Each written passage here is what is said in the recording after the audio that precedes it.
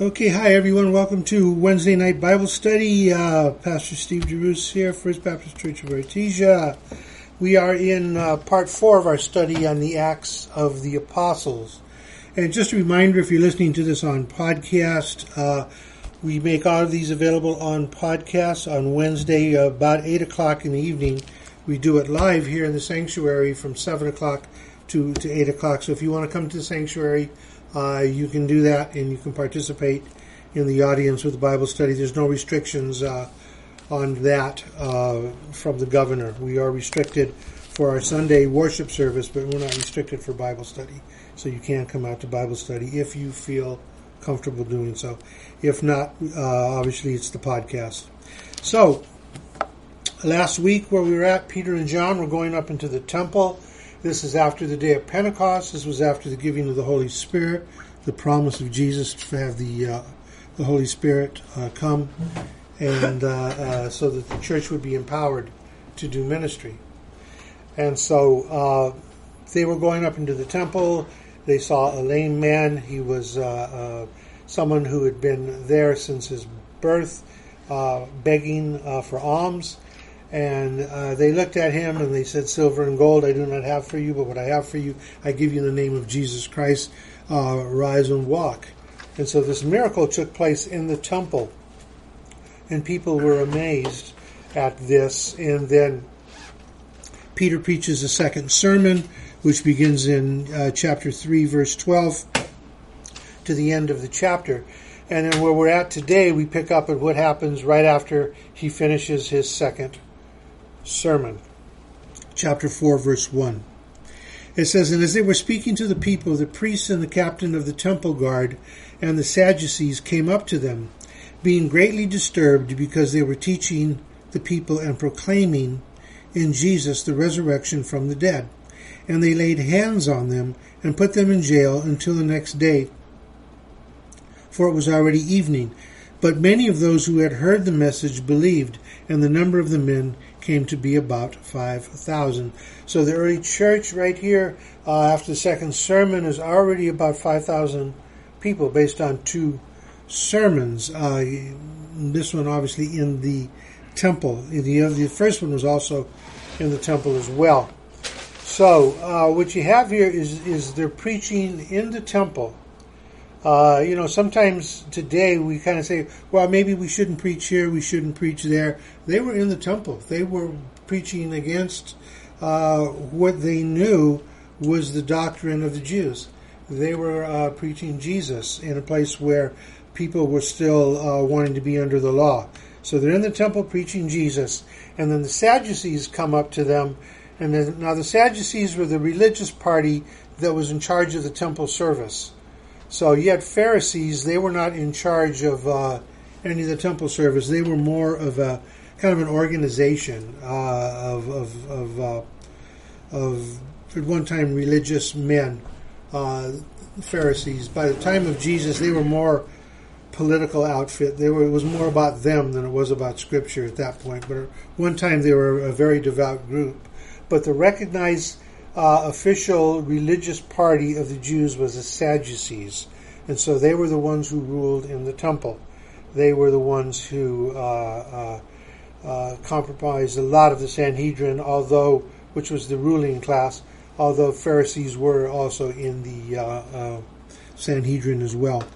So it says that the Sadducees were there and they came to them, and people were coming to faith in them. But they laid hands on them and they put them in jail for preaching the gospel. Now, this still goes on today. There's places in the world where you will be put in jail for preaching the gospel. And so if we think at some point in time there isn't going to be a pushback on us preaching the gospel, we're sadly mistaken, because there will be and can be a pushback from those who don't want us preaching the gospel. And they'll go so far as to put us in jail. And the early history of the early church, we were put in jail. We were also thrown to the lions, the Colosseum in Rome. That's what all that was about. So the church has been persecuted from day one for preaching the gospel. But this does not stop Peter and John. They go right to the heart of it, and they are thrown in jail. So now verse 5. It says, "And it came about on the next day that their rulers and elders and scribes were gathered together in Jerusalem. And Annas the high priest was there, and Caiaphas, and John, and Alexander, and all who were of high priestly descent. And when they had placed them in the center, they began to inquire, 'By what power or in what name have you done this?'" They're referring to the miracle of the lame man. Here's this miracle happens, and basically they're put in jail for preaching a sermon, and a miracle has taken place. You would think that people would be, awestruck and wanting to know and gathering around, the authority. And we know it's the name of Jesus. The authority has been given by Christ to do this. You would think that they would rally around that, but they don't. They're questioning them. So they're in jail being questioned about a miracle. And realize that this miracle happened outside of their traditions and their beliefs. Because they're under the law of Moses. They're very much works orientated. And so this miracle happens, and it's a threat to them. And so, you can do one of two things when something like this happens. Either you can go with it and say, this is what God is doing now, and follow it, or you can oppose it. And this is exactly what happened. They decided to oppose it the same way they opposed Jesus' teaching when he was alive. So this is what you have going on there. In verse 8 to 12, it says, "Then Peter, filled with the Holy Spirit." Now, this is the important part of Pentecost. Acts chapter 1, Acts chapter 2, in the giving of the Holy Spirit, that the believer is now filled with the Holy Spirit. Acts 1:8 says that that we will be empowered by the Holy Spirit to do ministry, to preach the gospel, to all the ends of the earth. So here you have verse 8, "Then Peter, filled with the Holy Spirit, said to them." In other words, he's speaking under the power and direction of the Holy Spirit. He said to them, "Rulers and elders of the people, if we are on trial today for a benefit done to a sick man, as to how this man has been made well, let it be known to all of you and to all the people of Israel that by the name of Jesus Christ the Nazarene, whom you crucified, whom God raised from the dead, by this name this man stands here before you. He is the stone which was rejected by you, the builders, but which became the very cornerstone." And then verse 12, it says, "And there is salvation in no one else, for there is no other name under heaven that have been given among men by which we have been saved." Those couple of verses right there is a lot of theology, a lot of really solid theology 101. So what you have here is Peter's testifying about Jesus as Messiah. And, four things here. First, if he's filled with the Holy Spirit, this is the importance of the Holy Spirit to the believer. It enables us to do ministry. And as we talked about in our evangelism class, is that, we are the messengers. We deliver the messenger, that we deliver the message, but it is the Holy Spirit that convicts the individual. It is the Holy Spirit that actually brings them to salvation, that touches their heart. We deliver the message. So here he is, Peter filled with the Holy Spirit. And then the second thing, he's on trial for a miracle, which makes no sense at all. I mean, think about it. A miracle occurs, and he's on trial for this. He's being questioned about a miracle. And then the third thing is, he makes it clear that the miracle was done through Christ, through Jesus Christ, Messiah. And then the fourth thing pointed out here is that Jesus is the cornerstone, or the foundation stone, is Jesus. And there's actually one other thing, salvation through Christ alone. So all this is brought out in the Scripture. So let me go one by one here through this. Verse 8, "Peter, filled with the Holy Spirit, said to them, rulers and elders of the people, if we are on trial today for a benefit done to a sick man as to how this man has been made well. And here it is. He says, let it be known to all of you and to all the people of Israel. So he's going right at it. He's going right to the belief system, the prevailing belief systems, all the people of Israel, that by the name of Jesus Christ the Nazarene, and then he makes a point, as he did in his first sermon and his second sermon, he says, whom you crucified. Okay? Whom you crucified, whom God raised from the dead. This is important because this is a doctrine statement. Jesus Christ raised from the dead. It's not about Jesus just going on the cross. It's about the resurrection of Jesus Christ and the ascension seated at the right hand of the Father that finishes the work. It says, whom God raised from the dead, by this name, this man stands here before you in good health. So in other words, he makes it real clear.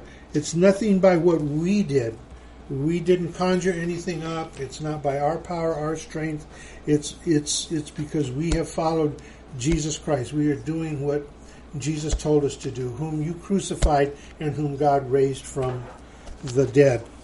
And then verse 11, and this is important, he says, he is the stone which was rejected by you, the builders, by which became the very cornerstone. In other words, everything in our faith begins with Jesus Christ.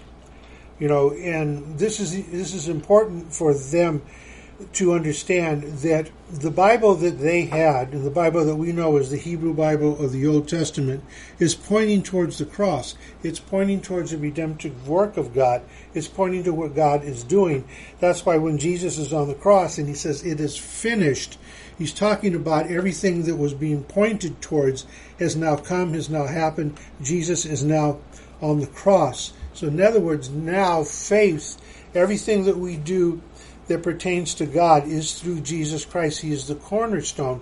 And that is why in John's Gospel he makes a point to point out that nothing was created that has been created that was not created through Jesus, because he was there in the beginning. Talking about triune God, that he was there in the beginning. So, this is the cornerstone of our faith. So that anything that we do as a church, as believers in Jesus Christ, any action that we take, we have to understand that Jesus is the cornerstone. We're building upon that.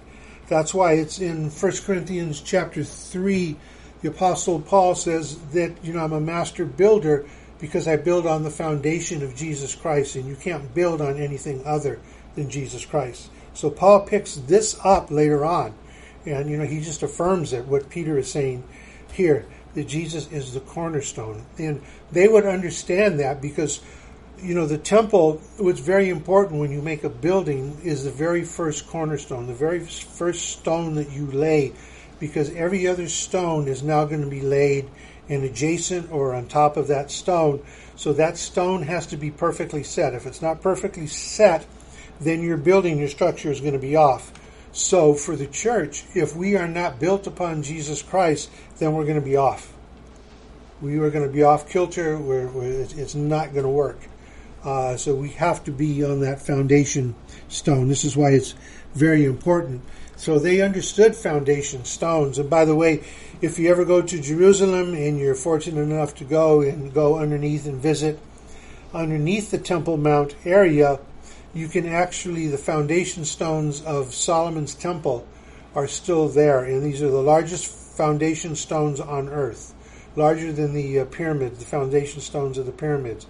And they are so finely put together that you cannot even put a razor blade in between the stones, the way they are laid together. So they would understand what he's talking about a cornerstone and a foundation stone. That was very, very important. It was important to their worship. So he's saying, he is the stone. Remember when Jesus says to Peter, he says, you are small rock, but I am the rock. I am the stone. I am the cornerstone. So these are the things how we build theology upon. And then he says in verse 12, and there is salvation in no one else. Boom, stop, park it right there. There is salvation through no one else. Doctrine, statement, Christianity, 101. You should highlight that passage. You're going to find it other places, but right there you have it. Is He is the foundation. There is salvation in no one else. It says, "For there is no other name in heaven that has been given among men by which we must be saved." In other words, from heaven, from God, there is no other name. There is no other person. In other words, and this is in the face to the Jews who were, Moses was the most revered, and David. No, they said none of them are given for salvation. They were men used by God to do a task, but salvation does not come through them. And so it's very important because they revered Moses as the lawgiver. They would follow the law of Moses and the commandments and these different things. It was very, very much legalistic, a works-orientated theology. But again, salvation is through no one else, for there is no other name under heaven that has been given among men by which we are saved. That is a doctrine statement. Doctrine statement means belief. It also means it's non-negotiable. So when people don't say they're Christian and they don't sign off on that, they are not Christian. It's like trying to say, well, I believe in Jesus, I'm a Christian, but I don't believe he was resurrected from the dead. Or like trying to say he's not God. No, you're off the pages of the Bible. That is not Christianity. So, any thoughts, questions on that? We're good so far? Pretty much straightforward. This passage is pretty much, and a lot of Acts is narrative. It's narrative history, and it's just relating what's going on there. And what I'm doing is just kind of stopping on the theological statements and the things that impact Christianity for us today, and things that we need to pick up and highlight on, because this is the story of the early church. How did the early church do it? How were they founded? What did they do? And so it all follows out of this teaching. So now verse 13 to 18. Now, as they observed the confidence of Peter and John, by the way, hold it right there. As Christians, we should be confident in our faith. Not apologetic for our faith, but we should be confident in our faith. That doesn't mean that we are think we're better than someone else. But, if you know who you are confident. If you don't know who you are, then you're not confident. And so based on the evidence, Peter and John could be confident because they were with Jesus, they walked with Jesus, they saw the resurrection, they made mistakes, they went through all this, they were forgiven, they saw all of it, they were there. And so they're very confident in what they're teaching, what they're doing, and it shows by how they're doing it. Right smack dab in the temple, talking to the high priest, and then being thrown in jail, and then still, preaching what they were preaching before they were put in jail. Verse 13. Now as they observed the confidence of Peter and John and understood that they were uneducated, untrained men, they were marveling and began to recognize them as having been with Jesus. I wonder what took them so long to figure that one out, right? And the point there about them being uneducated and untrained men, the excuse me, the priests were trained. They were they were trained. They were educated. They studied. They went to early form of what we now know as seminary, and so they had education. So sometimes they felt that education separated them or put them above others. That they were now in a position to tell other people what to do. And somebody that was uneducated couldn't do that. But they also did the same thing with Jesus because they marveled at Jesus' teaching, and they said, wait a minute, isn't this Jesus the son of Joseph the carpenter? And now he's teaching with all of this authority. So verse 14. And seeing the man who had been healed standing with them, they had nothing to say in reply. And when they ordered them to go aside out of the council, they began to confer with one another, saying, what shall we do with these men? For the fact that a noteworthy miracle has taken place through them is apparent to all who live in Jerusalem, and we cannot deny it. But in order that it may not spread any further among the people, let us warn them to speak no more to any man in this name. And when they had summoned them, they commanded them not to speak or teach at all in the name of Jesus. So in other words, the religious establishment desired to silence the apostles. They told them, okay, a noteworthy miracle has occurred. Now basically just be quiet about it. Don't preach as Jesus anymore. Talk about stubborn. Talk about unwilling to see what's right in front of them. Now think about it in terms of Christianity today, preaching the gospel. You know, sometimes you wonder, why can't people see what's right in front of them? You know, because people, aren't willing to accept what they see a lot of times. People aren't willing to accept something that's different than what their tradition or how they were raised in. And just a little side note, that when you are preaching the gospel to someone and you're going against their belief system, understand it's going to be a tough sell on their side, because they grew up, however old they are, believing one particular thing, one particular way, and now when you bring something new, that's why we need the Holy Spirit to shatter all of that belief system that they have and get to the heart of the issue, to where they're willing to look at their sin and repent, because they thought it was a different way, and now we're telling them, it's through Jesus Christ and Christ alone. And they were ordered not to preach. Again, this goes on in the church today. I know of a good friend, a pastor of mine. Matter of fact, he came to this church one time when I was on vacation, and he preached about the underground church, where he was ordered by the Communist Party not to preach in Jesus' name, and they threatened his life and the life of his family, and he actually fled the country. He was thrown in jail. This is going on now, today. This is happening today. And so this is, again, when they say there's nothing new under the sun, there's nothing new under the sun. So you would think this miracle, you would think the power of the teaching would affect everyone. People were listening, people were coming to the Lord, but not everyone. The ones that felt they had the most to lose were the most stubborn, and that was the religious party, because they thought they were going to lose their status, their position, their whatever. Because again, in the kingdom of God, there's no status, there's no position. We are all the same. We are all sheep. We all follow Jesus Christ. Verse 19. So this is the response of Peter and John to being told not to preach about Jesus. But Peter and John answered and said to them, whether it is right in the sight of God to give heed to you rather than to God, you be the judge. For we cannot stop speaking what we have seen and heard. And when they had threatened them further, they let them go, finding no basis which they might punish them, on account of the people, because they were all glorifying God for what had happened. For the man was more than 40 years old, on whom this miracle of healing had performed. And Peter says, we're not going to stop. John says, we're not going to stop. You can threaten us, you can do whatever. We are not going to stop. Lesson for the church today. We are not going to stop. We have to preach the gospel. This is what we are called to do.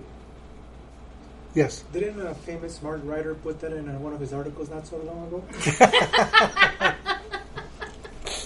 I believe so. Would you care to mention his name? I can't think of his name right now, but he was in a newsletter, right? Yeah. The church newsletter. People refer to him as a genius.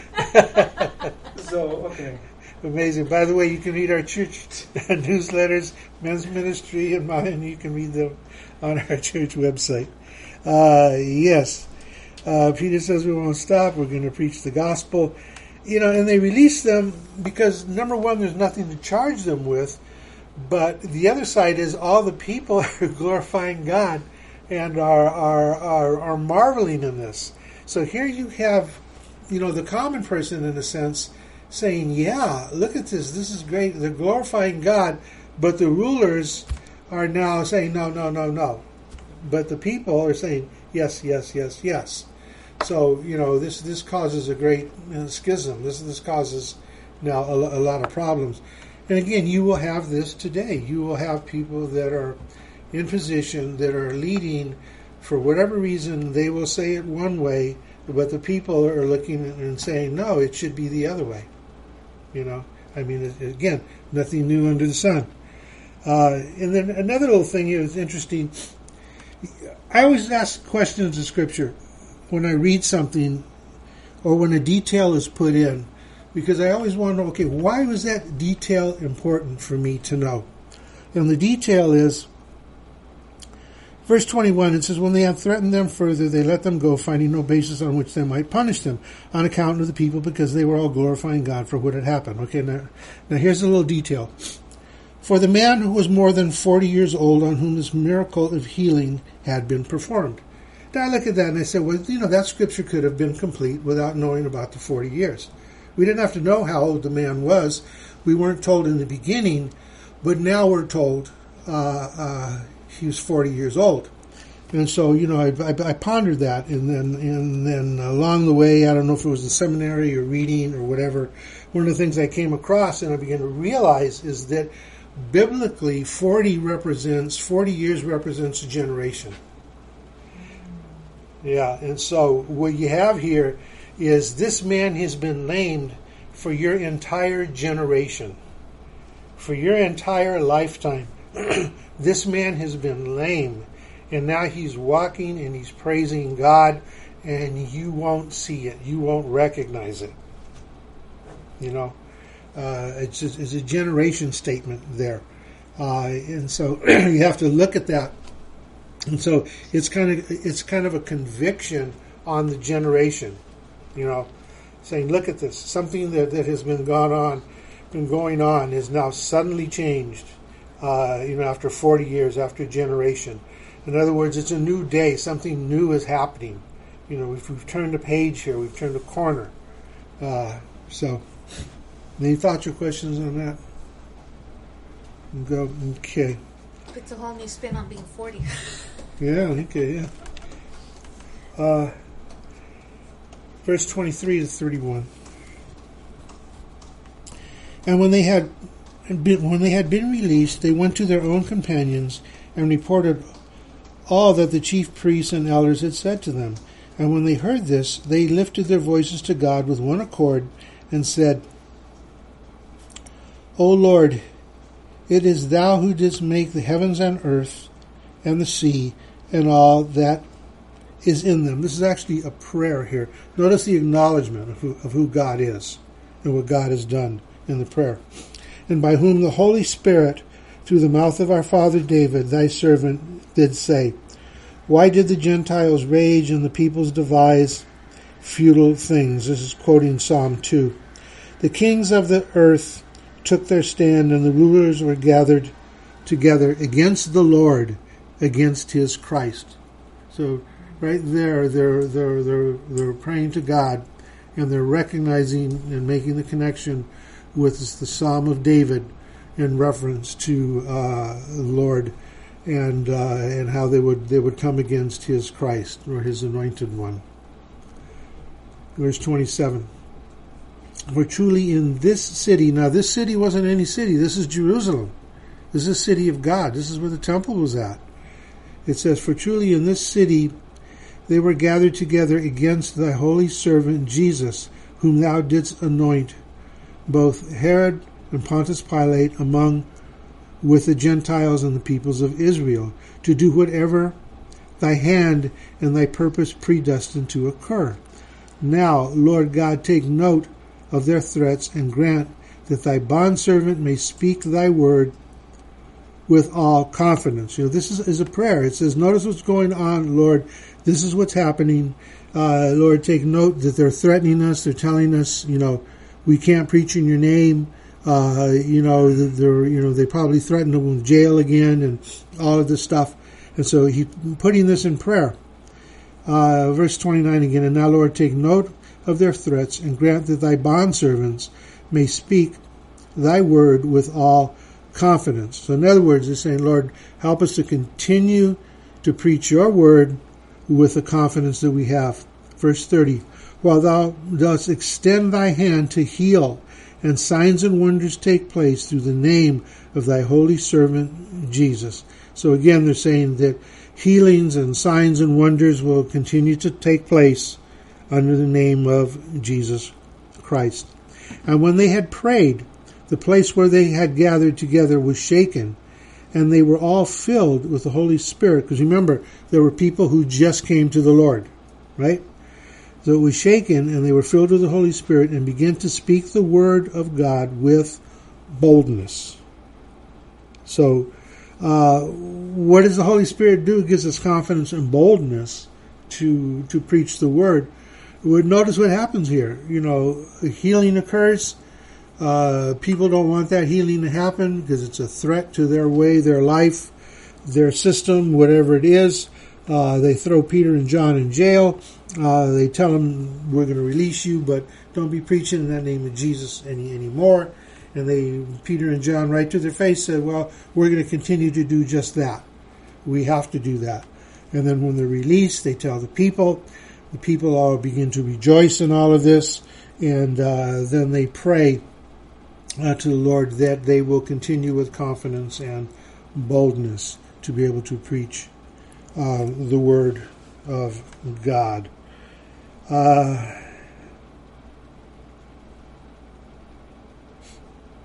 And so the prayer is that this next generation would have the boldness and the confidence to go forth, because there's a new generation now beginning of believers, starting with Acts chapter 2, and we're only a few days away from Acts chapter 2 here historically. So it's a new day, it's a new time. It's now this generation of believers in Jesus Christ, that we would have confidence and boldness. And this is the same thing that Paul says later on. Pray for me that I may proclaim with boldness the word of God. And he says, and I pray that you would preach and teach with that same boldness. So any thoughts or comments, questions there before we go to the last part of this?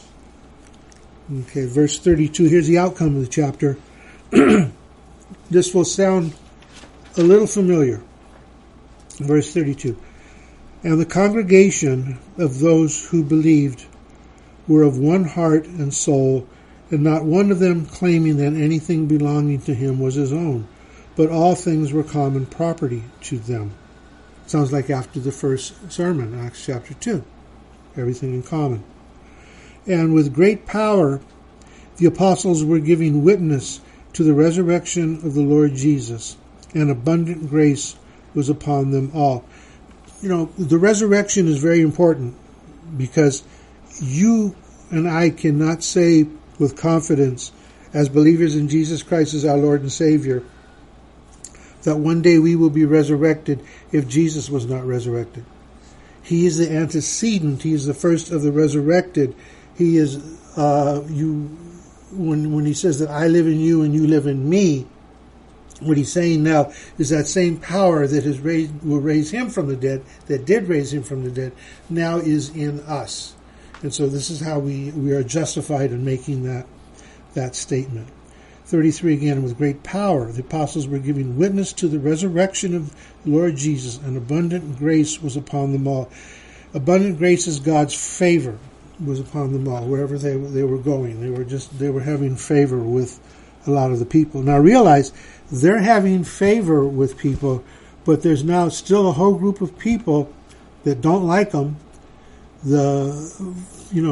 The ruling class doesn't like them, and at this point Rome hasn't weighed in. Rome's not too happy with them either. Rome's kind of looking at them from a distance and kind of worried, doesn't want them to. The danger for Rome is that these Christians could raise up and start a civil war, and there could be all kinds of problems and things going on. So Rome was looking at these Christians, as long as they were in their place, as long as they weren't causing a ruckus, they were okay. But at some point, when it got threatening to Rome's economy and stuff, they were going to have to do something. So this is what gets played out later on when they destroy the temple and a lot of other things. Rome does. Verse 34. For there was not a needy person among them, for all who were owners of land or houses would sell them and bring the proceeds of the sales and lay them at the apostles' feet, and they would be distributed to each as any had need. And Joseph, a Levite of Cyprian birth, who was also called Barnabas by the apostles, which translate means son of encouragement. This is the same Barnabas you're going to be hearing about later in the book of Acts.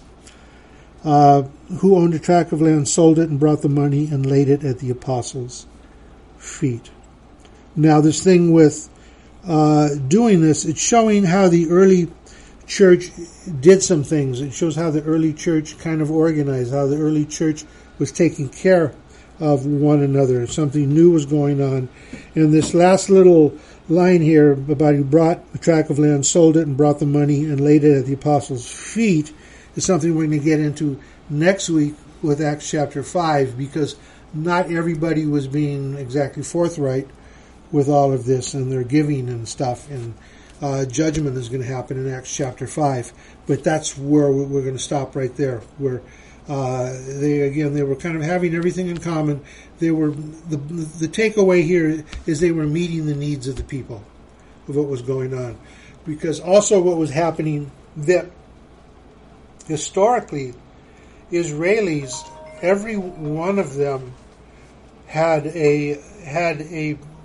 property, owned property in Israel.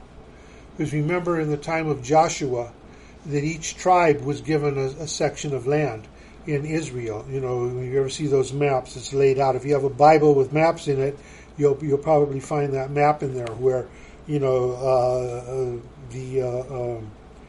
Ephraim had a tract of land, Judah had a tract of land, Manasseh had a tract of land. All of the different land all had a different thing of land there, so that they would all own a piece of the Holy Land.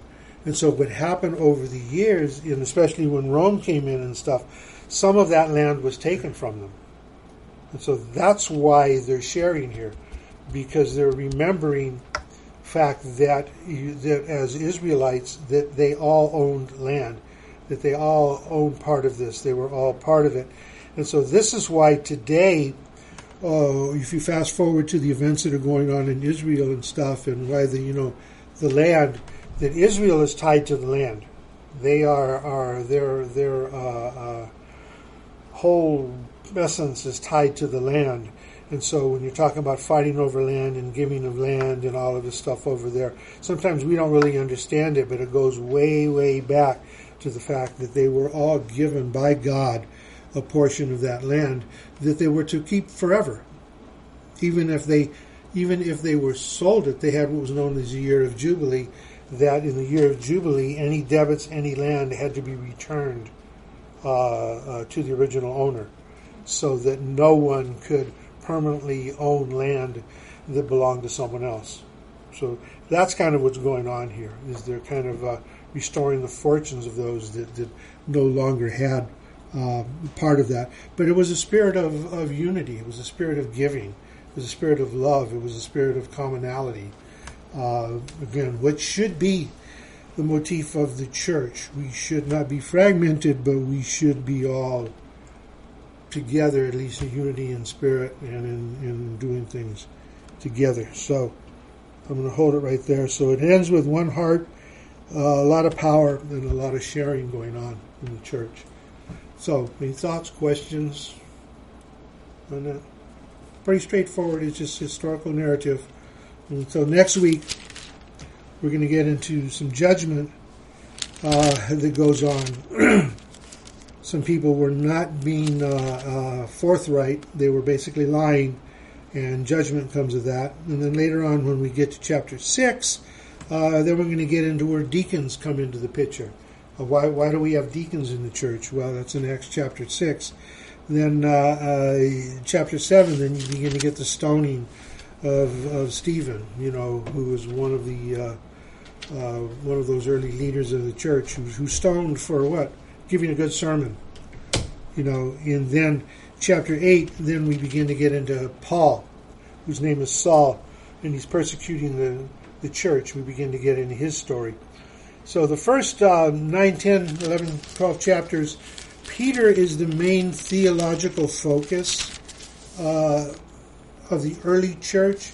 But once Paul comes on the scene after his conversion, Acts chapter 9, and then where his story really picks up in Acts 11, 12, he becomes the theological leader of the church until his death of the early church.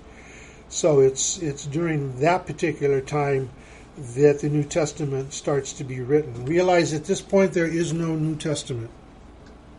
There is oral history of what happened. The apostles are sharing it. But right now, Matthew hasn't written, Luke hasn't written, Mark hasn't written, John certainly hasn't written.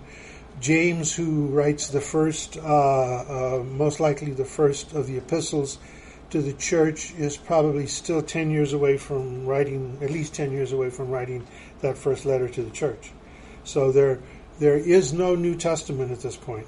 And so when they refer to Scripture, when they refer to the law and the prophets, they're talking about the Old Testament. So the Old Testament is very, very important for Christianity because this is what we're birthed out of. This is what we come through. And this is why this is what we use, especially, again, going back to evangelism. What do we use when we're preaching the gospel? We use the Old Testament. We use the laws of the Old Testament to bring a person to conviction. And that's what the laws are for, to bring us to conviction. It also point us towards the cross. So, thoughts, questions? We good? Praise God. Let me just close in a word of prayer. Lord God, we just thank you for this time to study. It's coming together, Lord. We thank you that you continue to watch over us, Lord. Guide us, strengthen us, and be with the church, Lord. Not just us locally, but your church across the state and across our country, across this world, Lord. That there's a different type of persecution coming up upon the church, Lord. And so let us be in position, Lord, to do what you're doing in the midst of all of this, Lord, that we don't lose, but we actually gain, Lord, and so that we begin to, even now, think about what it is that we're going to do when all of this ends, when this pandemic ends, and when restrictions on gathering end. How are we going to reestablish, put together things, Lord? We need your help and your guidance in all of that now. So let those plans go forth in your name. So, Father, I just thank you, give you praise and honor and glory. In Jesus' name we pray. And the church said, Amen. Praise God. Thank you. See you next week.